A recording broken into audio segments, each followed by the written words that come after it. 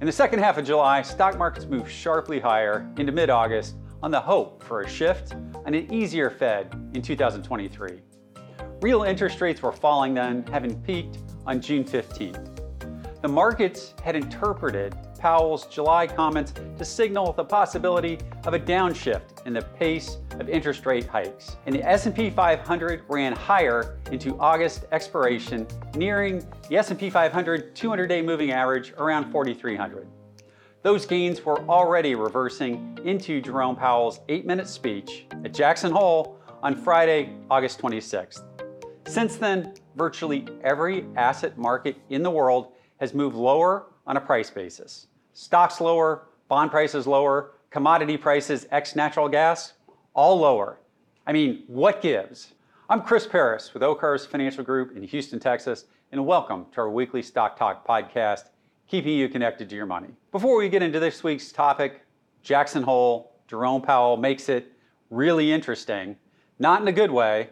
Please take a moment to click on the subscribe button and click on the notification bell so you'll be alerted when our team uploads our latest content. In case you missed it, Jerome Powell did pretty much what everyone who works for him said he would. He reiterated the central bank's commitment to fighting inflation as the bank's top priority over economic growth. He did this in a very direct and straightforward manner. He referred to unfortunate costs of fighting inflation. Those costs are pain in the U.S. economy in the form of further economic slowdown, a weaker consumer, potentially lost jobs, and higher unemployment rates.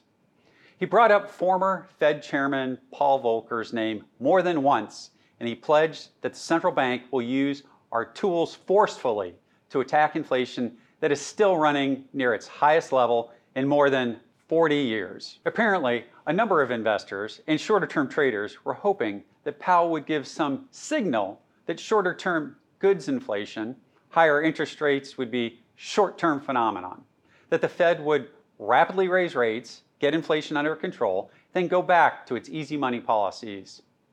Into Powell's speech on Friday morning, the computer trading algorithms were screening for one word. What was that word? The magic word that Powell didn't say? That word was pivot, as in pivot and move away from monetary tightening in 2023. And with that, the computer algorithms took over on a very illiquid Friday during summer. The Dow plunged more than 1,000 points on Friday, its worst day since May, and stocks and most other investable assets have traded poorly ever since his speech. The Fed's next meeting about rate hikes isn't until September 21st, during what historically is the worst month for investor returns in stocks. Until then, the markets will have several key economic reports to digest. There will be more data for the Fed to review. What the market decided it didn't want to listen to in Powell's speech was this part. Powell said that September's rate decision will depend on the totality of the incoming data and the evolving outlook. At some point, as the stance of monetary policy tightens further, it will likely become appropriate to slow the pace of interest rate increases. I'll translate that economic speak for you. He said, will be data dependent. He said that if the facts change, as laid out by the data, we'll change our minds, direction, and actions. But viewers, computer algorithms and short-term traders don't care about any of those words on a Friday during the liquid trading day in the heat of summer. No, those computers do one thing, and they do one thing only. They get in there and they sell. They're selling, Mortimer. Well, that's ridiculous. God help us. They sell, Mortimer, sell, and the buyers do what? Well, they step back, they pull their bids, they pack it up early for the weekend, and they head to the Hamptons, and they watch. Why? Because one of the basic trading rules on Wall Street is the markets never bottom on a summer Friday.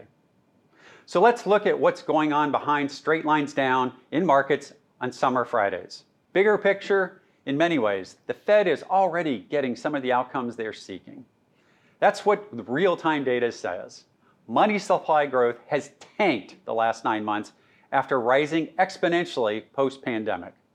Lower M2 money supply growth usually leads inflation by 9 to 12 months. The economy has materially slowed in 2022. Housing demand is falling rapidly. The labor market slowdown is underway as companies reevaluate hiring. The jobs market is cooling off with a rash of summer layoff announcements ranging from technology companies to auto manufacturers such as Ford. Layoffs are not inflationary for wages.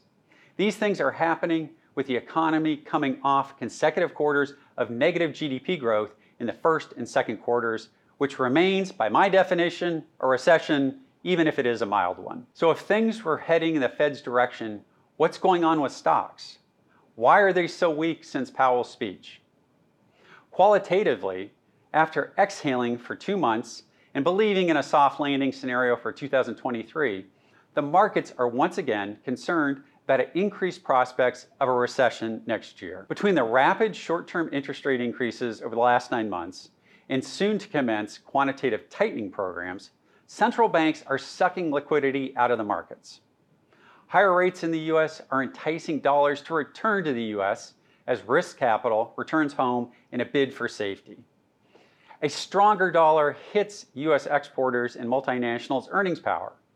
Quantitatively, it's best to look behind the scenes away from stocks and look into the bond market to see why the overall stock market continues to struggle, even with goods inflation looking to have peaked. We've discussed this topic more than a handful of times over the last 4 years.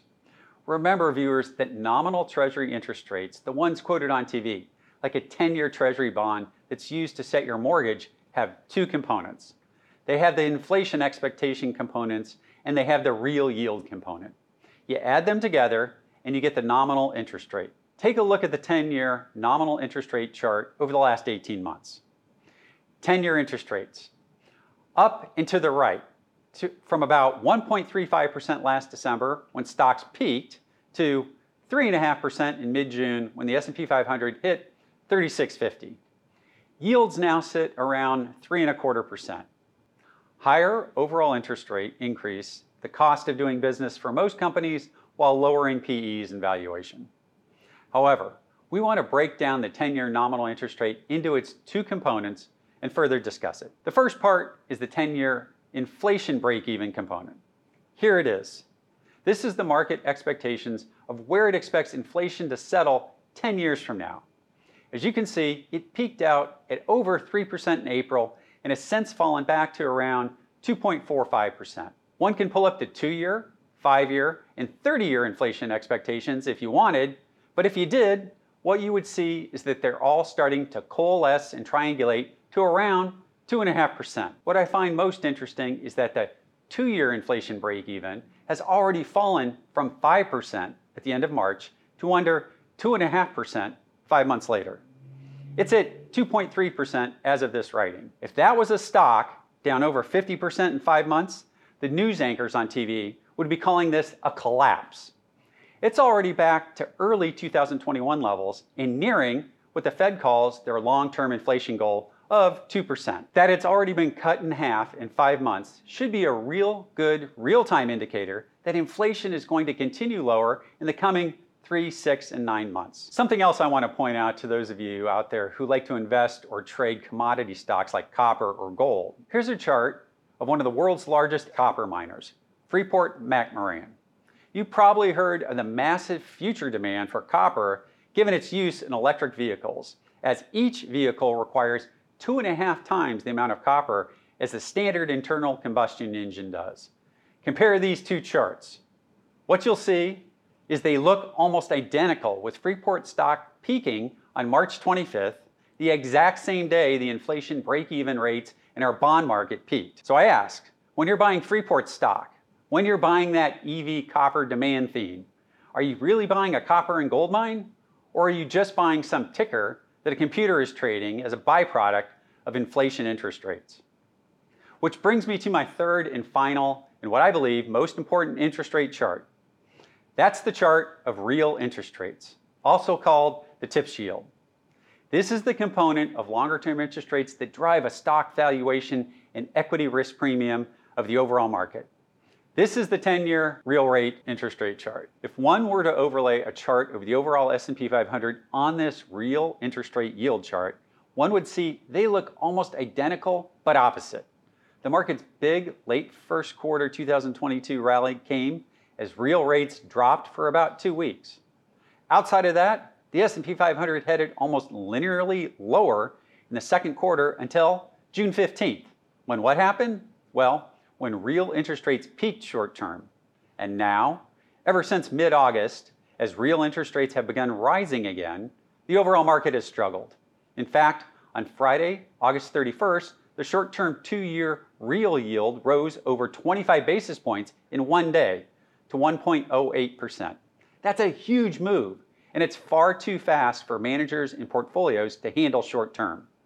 Growth stocks, whose main value is determined years, if not decades into the future, have been the worst performers since rates troughed again in mid-August, while boring utilities, staples, and lower growth names, while mostly down, have done better.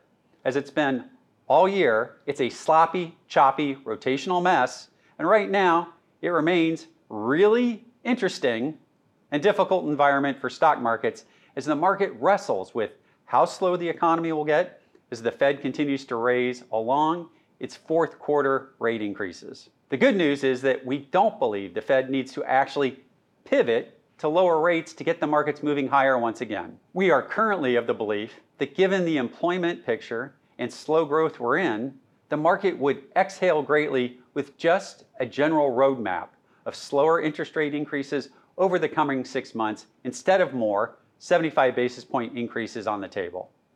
The real-time data behind the scenes says the Fed is succeeding in its plan of lowering inflation. Investors want to know that the Fed sees it and believes it too, and it's willing to take their foot off the gas of monetary policy tightening as inflation slows. If the ongoing market volatility is making you feel uneasy, give us a call and schedule a meeting with an Oak Harvest advisor. Our team does have insurance-based tools that don't have the volatility of public markets. However, we remind you that these investments may also lower your long-term expected investment returns. At Oak Harvest, we think our clients are best served by us helping them plan for their future needs instead of focusing on the past. The future in stock markets are always uncertain. That's why our retirement planning teams plan for your retirement needs first and your creed second. Give us a call to speak to an advisor and let us help you craft a financial plan that helps you meet your retirement goals. Call us here at 877-896-0040 and schedule an advisor consultation. The first one is free. We're here to help you on your financial journey into and through your retirement years. I'm Chris Paris, and from the whole team here at Oak Harvest Financial, have a blessed weekend. All content contained within Oak Harvest podcast expresses the views of the speaker and is for informational purposes only. It is based on information believed to be reliable when created, but any cited data, indicators, statistics, or other sources are not guaranteed. The views and opinions expressed herein may change without notice. Strategies and ideas discussed may not be right for you, and nothing in this podcast should be considered as personalized investment, tax or legal advice, or an offer or solicitation to buy or sell securities. Indexes such as the S&P 500 are not available for direct investment, and your investment results may differ when compared to an index. Specific portfolio actions or strategies discussed will not apply to all client portfolios. Investing involves the risk of loss, and past performance is not indicative of future results.